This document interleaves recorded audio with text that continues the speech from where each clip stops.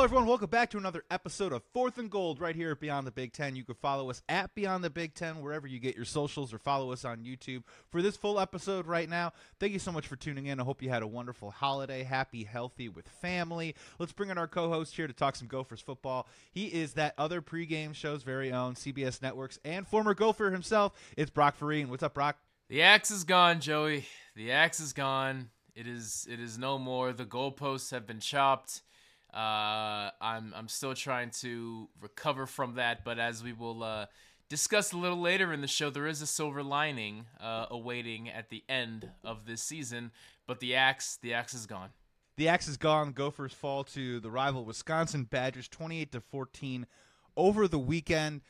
Tough loss, tough way to lose to end your season.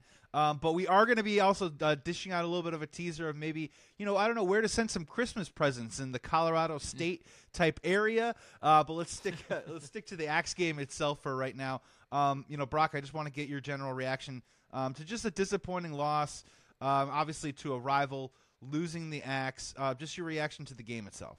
It was the perfect way to sum up how the season has gone. There was plenty of good sprinkled in. Just enough good to let you know that if this was consistent, this is a 9-1 football team. But it wasn't consistent, right? So it's that delicate balance of, if you're a bad football team, you can come to terms with it because you say, you know what? It's just not our year. We just have to get better. But throughout the year, there were so many splashes of competence, of greatness at sometimes. And it was just enough to tease you to allow you to be disappointed, right? If there's no expectation, you can't be disappointed. But there was enough there that you just wonder, what was that magic ingredient missing to where it could be consistent? Hats off to Wisconsin, who had a first-year head coach and are going bowling. I can't let the rivalry get in the way of tipping a cap to, I don't know how many first-year coaches take their team to a bowl game. I know it's not a lot of them. So hats off to Luke Fickell. He is building something there. And they had as many injury issues as anyone across the Big Ten. And it was the Braylon Allen show, as is expected. He was very banged up, but he looked healthy. He found something for the final stretch. So credit to them. Credit to Tanner Mordecai, and credit to their defense, who was able to make plays even though Minnesota looked like things were coming together. Wisconsin would make a play and stop it. And that's coaching. That is talent. That is not letting the moment be too big. And credit to them for not resting on their laurels, saying, we're already in a bowl game. All right, we have this little axe thing to play for. No, they wanted that axe, and they came into Minneapolis and took it. And Minnesota has to wait another year before they can take it back. And that's what's so interesting about the Big Ten West this season, is how chaotic it's been. It's that, Wisconsin and Minnesota, they're not that far apart from each other. They dealt with a lot of the same similar issues. They dealt with injuries at key positions. They dealt with losses that kind of came out of nowhere. They did also kind of deal with, I think it's fair to say that both programs kind of dealt with a little bit of falling short of expectations. And unfortunately, when you lead into that final game, Minnesota, we end up on the short stick of that one. The other part, too, as well, is I just think when you kind of drill in, when you're talking about Minnesota versus Wisconsin, it doesn't take much of a rocket scientist to just go look at the rushing numbers. And when you hold Minnesota, Jordan Newman ran the ball well at times, but they did hold them to 3.8 yards per rush. And then, obviously, as you mentioned, Braylon Allen, when he gets 162 yards on the ground, that sometimes can turn into the tail of the tape. Exactly, man. Exactly. They were fired up. And again, I want to reemphasize how once you get over that threshold of we're going to a bowl game, but we're not in the mix for the Big Ten West, it's very easy for the NFL-bound dudes to check out. It's very easy for the younger guys to say, all right, well, I'll get my opportunity in spring ball. For right now, I'm thinking about where I'm going for Christmas and winter break. And after the bowl game, we're going to this place. Okay, but they didn't. They stayed locked in, and that is something special. I guess the ups and downs of the Big Ten West is the nicest way to put it. I mean, it is an absolute mess, is the mean way to put it. I will miss it. So farewell to the Big Ten West, you beautiful, beautiful mess. You will be sorely missed, and it just blows my mind. It absolutely blows my mind how close, like you just mentioned, all of these teams are, right? When Wisconsin is at their best, they're the best team in the West. When Minnesota was at their best, they were competing for being the best in the Big Ten West. When Iowa was healthy and they don't turn the ball over, yeah, of course, that's why they're going to the Big Ten championship. I had Purdue and Indiana. When Purdue was clicking like they were against Illinois, when they smoked the Illini, when Purdue was clicking this recent Saturday against Indiana, I'm sitting there thinking, how did this team not win the West? It's just a beautiful, beautiful disaster. And as things change next year, I fare thee well, you beautiful division. The road has got a couple potholes in it. There's some gravel. You know what I mean? Maybe the lines aren't painted exactly straight on there. But, bon voyage as we welcome in some fantastic new teams in the West. So rolling it forward. So here on 4th and Gold, a couple of announcements really quick. This is not our final episode of the season. We are going to come back. We are going to react to some of the bowl action, talk some general college football. And, Brock, I mean, forgive me, but typically, when we talk about it, that 6 wins, it's all about bowl eligibility. You get that 6th win, you're there. Explain to the good people, because you're so dialed in, Minnesota's sitting at 5 wins. What does this mean? And the Gophers are playing a bowl game, correct?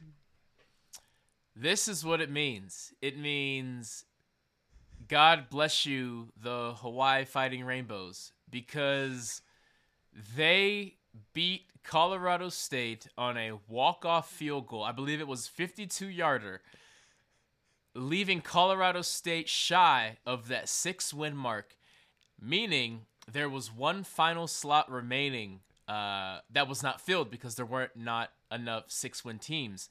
And what the NCAA does is they look at all of the 5-win teams, and whoever has the best grades gets the slot. It doesn't happen terribly often. Usually there's one. I can't even think of a year where there's been 3 or more. Rutgers made it to a bowl game a couple years ago because of this. And Minnesota had the best grades, so they get granted that final slot. It will be a very early bowl game. It will probably be against a non-Power 5 opponent. But a bowl game is a bowl game. And what every coach will tell you is, if you're not playing on January 1st or after, then the most important thing are those practices. You get granted 15 extra practices. And if you look at this Gopher team, you see a lot of youth. You see a coach who would love 15 more opportunities to fine-tune some things before heading into spring ball. So thank you so much to the great state of Hawaii. Thank you so much to your great football team. Thank you for whoever that kicker is. I hope he's on scholarship because he is the reason that the Gophers are going bowling. That's a great point. I should have also thrown in, you could send your Christmas presents to Colorado State for losing. Or send them to Hawaii too, yes. as well for them winning. Yes. Because, hey, the Gophers are bowling, baby. There's nothing wrong with that. So make sure everyone sticks around because when they release the bowl schedule December 3rd, we're going to try and hop on. Maybe just do a quick reaction to who that opponent's going to be, and then stick around. We are going to react to the action after the Gophers play that bowl game. Before we get to some general college football, Brock, I did want to ask you a couple of questions a little bit more about what's down the road for the Minnesota Gophers. And just really quickly, I would love to have a quick conversation, get your perspective, now that we can kind of look back on the season that Athan Kaliakmanis has had. I don't think we're here to plant our flag on the level of extremes, right? But my question for you is kind of centered around a little bit of here's a guy who is only a sophomore. Here is a guy that when we talk about injuries on this team, played almost every single snap, if not every single snap for this team. And we did see some growth moments at times in some of these games, as well as we did see some growing pains. So my question for you is, where do you think Minnesota as a program stands on Athan Kaliakmanis? Is it we're going to stick with this guy, let him grow through our program? Where do you think PJ Fleck's mind is right now? Or do you think they kind of start flirting with the portal a little bit and see what's out there? Where do you land on that? The flirting has already happened. The transfer portal. I can never keep track of when the portal is open and closed and who can be in it and who can't, who can be offered, who can't. It's a mess. I've tried so hard to get a strict schedule. The schedule's always changing. So the fact of the matter is, there are quarterbacks. I won't say what school or what player because you never know until it's official.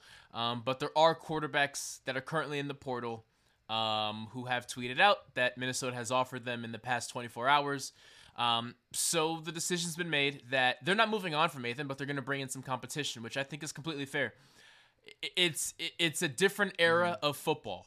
If this was 2010, Athan would have struggled this year, and then everyone would have said, okay, he'll get better next year, and we'll see if things get better. And if by the midpoint it's not better, then we'll see some true freshman that got brought in and see what he can do. This is a new day, and you're on a 1-year season. And after that I'm sorry. You're on a 1-year career is kind of the way to put it. And after that 1 year, you say, is my career at Minnesota over? Do I go somewhere else or do I stick it out? Because every single team is going to be so different year to year that you're not really building on a string. It's kind of just a bunch of pieces. They're going to bring in some competition. I'm sure there's a freshman or two that'll come in as well. And PJ Fleck early on was doing right by Athan by not giving up on him because there was so much that he had shown in regards to the physical abilities and the mental abilities. Takes time to come along. Like you said, he's a sophomore, but he's an inexperienced sophomore. Played sparingly down the stretch a year ago, but it's a completely different dynamic when it's your team. So I don't know what Athan does. If one of these transfer portal quarterbacks that are offered commit, I'm sure there will be more offers out there as other players enter. That's part of the process. And that's for every position. It's just that quarterback is the face of the team, so it's going to be a little more publicized. If Athan decides to move on, best of luck to him. Personally, I'd be shocked if he does. I would love for him to stay. I'm still a believer in him, but he does need competition to push him. There was no competition for him in spring from day one. From the second that Tanner Morgan got injured last year against Illinois in week 10, maybe it was Athan's team. So going into this offseason with some competition will be better for him. I really hope that he stays, and I hope whoever transfers in is ready to compete, and the best man wins. I think it's very fair to expect, I think he's completing 53% of his passes this year. 14 touchdowns is fine. You'd like it to be a little bit higher. The 9 interceptions, you'd like to see it go down. Obviously, obvious stuff. My follow-up question for you, and I'm curious to see, as a former player, not just a quarterback, but as a former player who played in the NFL too as well. My follow-up question is, do you like that? Now, look, we're always going to have competition at all of our position groups, right? That's what makes us all better. The iron sharpens iron. I totally get it. But when we're talking about maybe the evolution and the maturation of the quarterback, is this healthy? Is this healthy? Now, I'm not trying to get on and beat the drum and defend Athan Kaliakmanis necessarily, but like as you said, there used to be programs where a kid could stay in one program, and by that senior year, something clicks, and you start to see the full potential of the player. With the transfer portal now, I'm all up for competition, but does the rearranging of the deck chairs with quarterbacks around the country, does this hurt the progression of the quarterback in your opinion? 100%. And I'll draw an example because coaches like to play the victim in the transfer portal situation. Wake Forest head coach. So Sam Hartman was their longtime starter, and then he transfers to Notre Dame, right? Notre Dame's final home game this year, they play like a long farewell video for Sam Hartman, senior night, and all this stuff. And the Wake Forest coach caught wind, and at a press conference the following week, went on and said, it's so sad because you spend all this time recruiting a guy, then you offer him, then you develop him, and then the second he gets a bigger opportunity, he transfers to Notre Dame, and Notre Dame is the one that gets to send him off. And I understand that, but let's look at the flip side of things. What about a player like Athan Kaliakmanis, who gets recruited, had offers and interest from bigger schools, decides to go to Minnesota, expecting to get developed, The second that not the second, but he gets a year to show his stuff, it doesn't go right. What does Minnesota do? They go right to the portal, right? So it's a double-edged sword depending on how you look at it. Either side can be the victim depending on what lens you look at it through. All that is to say, the answer is no. Let's face it, all the decisions that have been made in regards to realignment have been for money. That's the fact of the matter. Mm-hmm. What comes with that money along with NIL is you're going to spend the money. And the alumni or whoever is running each NIL collective, they want to compete because what's the point of competing if you don't want to win? And all of it used to be student athletes over here, money over here. Were there some crossover that was technically illegal at the time? Of course. But now that the floodgates are open, it's professionalization, right? Now you're not just a quarterback who's a student, who's a kid, who's going to mature and leave a man, maybe with some stats to his name. Now it's you're an employee, even though legally you're not considered one. If you have an IT job and you don't do well after a year, they're going to replace you. If you're a teacher and all your kids are failing after a year, they're going to replace you. So we just have to look at it through a different lens. I'm still working on it. I still find myself seeing it through the eyes of me being 17, going to Minnesota, leaving as a 21-year-old. And that's just not what college football is anymore. It's just going to take change. I personally see it as a sad thing, but what's the point of looking at it as a sad thing if that's the way it's going to be going forward? So very long-winded answer, but it's definitely emotionally something that I still have to come to terms with. Well, no, I mean, the answer deserves, it deserves its length because it's incredibly complicated, right? I think we can't just point to the success stories of quarterbacks like a Jaden Daniels, or even go back a little bit further when, Justin Fields goes from Georgia to Ohio State. When the stars transfer, it works. When the guys that maybe work a little bit more around the margins and turn into these one-year mercenaries, you do have to ask yourselves, are they getting not just the best college experience, but also they getting the best football, the best football training and experience that they possibly can to be the best players that they can?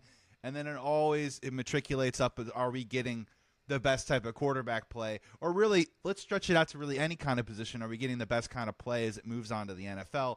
I think it's a question worth asking and looking forward to, as we move on. But that's what's new, and as you mentioned, that's what's new and interesting about the transfer portal. We don't really know, right? It's like one of those scientific method experiments where you're like, we don't really have the data for like 8 years. We just kind of started doing this now, and as you move on, you kind of figure it out, and then you get a little bit more of a better sample size as you get a little bit further out. Want to hit you with some lightning round stuff before we get out of here really quick.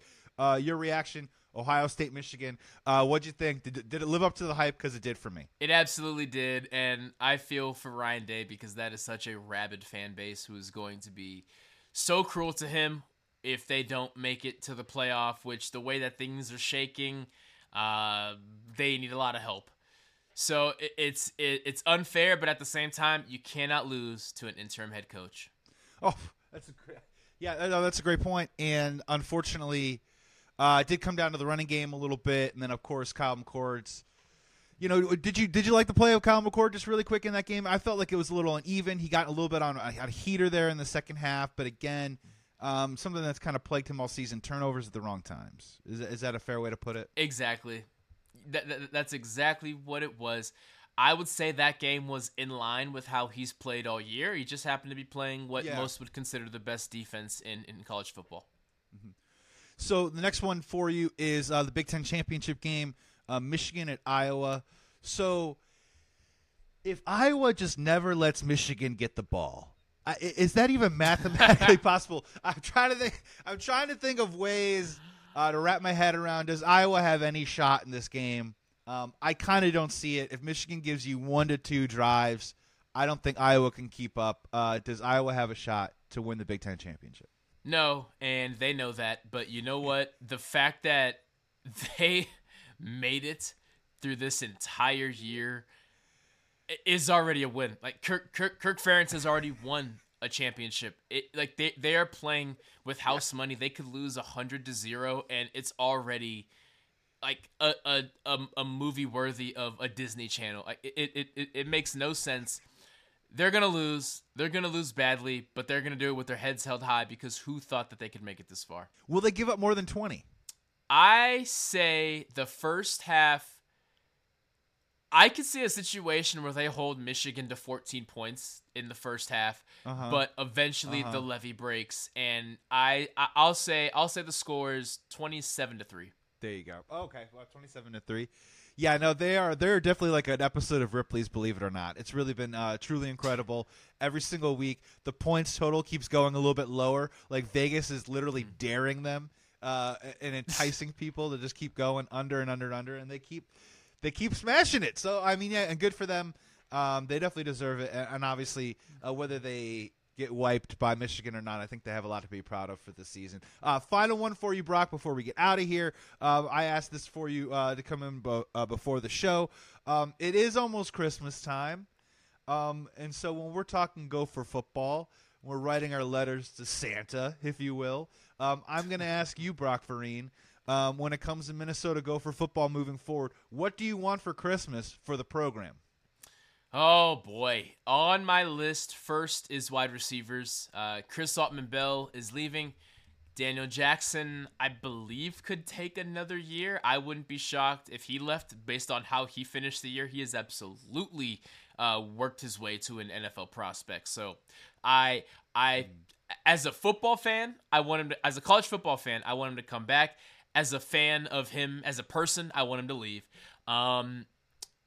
They'll have to replace Corey Crooms as well, who did a lot of work out of the slot. So give me, in a dream scenario, on my list is 2 wide receivers, a cornerback, a pass rusher, and you can never have enough running backs in the Gopher room, so 1 more running back. That's on my list. And a partridge in a pear tree. And goodwill towards men. Why Exactly. not? Let's throw that in there, too, as well. Yes. I'm going to sign that to Santa right there. Yeah, and look, and that's what's so interesting about the Big Ten, right, is I think that Minnesota's not the only team in this boat, right? I think, I also host the show for Northwestern. Northwestern's had a great season. They gave the interim head coach the full-time tag. Congratulations, good for him. But guess what? They got to turn over the quarterback. They got to turn over the running back. They got to turn over probably both wide receivers, plus A.J. Henning, who's a sixth-year senior. Yeah. So, I mean, with this transfer portal, too, as well, keep in mind, college football fans and Gopher fans out there, is that there are a lot of opportunities. But, again, this turnover keeps happening over and over again, and you just got to get back in there, and you got to recruit, and you got to make it happen. You got to build the best team that you possibly can. I think that's going to do it for Fourth and Gold, everybody. Thank you so much for tuning in. We are going to hopefully return when we get the reveal of the bowl selection. We'll see who the Gophers are going to play, at what time and where. Thank you so much for tuning in. Follow us at Beyond the Big Ten, wherever you get your socials online. We are your exclusive place for great, fantastic college football content and also college basketball content also in the mix too as well. Minnesota Gophers, a little bit better than last year, guys. A little bit better out of the gate. We're feeling pretty good. Last year was tough. Last year was really tough, though, Brock, right? I mean, like, the bar is kind of low a little bit right now. They're playing a little bit better. So make sure you check around and stick that out. Brock Vereen, our co-host here, you can check him out on that other pregame show every single weekend, doing fantastic content, also for CBS Network. Brock, man, great to see you. Great show, and we'll see it. We'll see you a little bit towards the end of the year. We got one more in us to talk some Gopher football, and hopefully we'll talk about some winning Gopher football in a bowl game.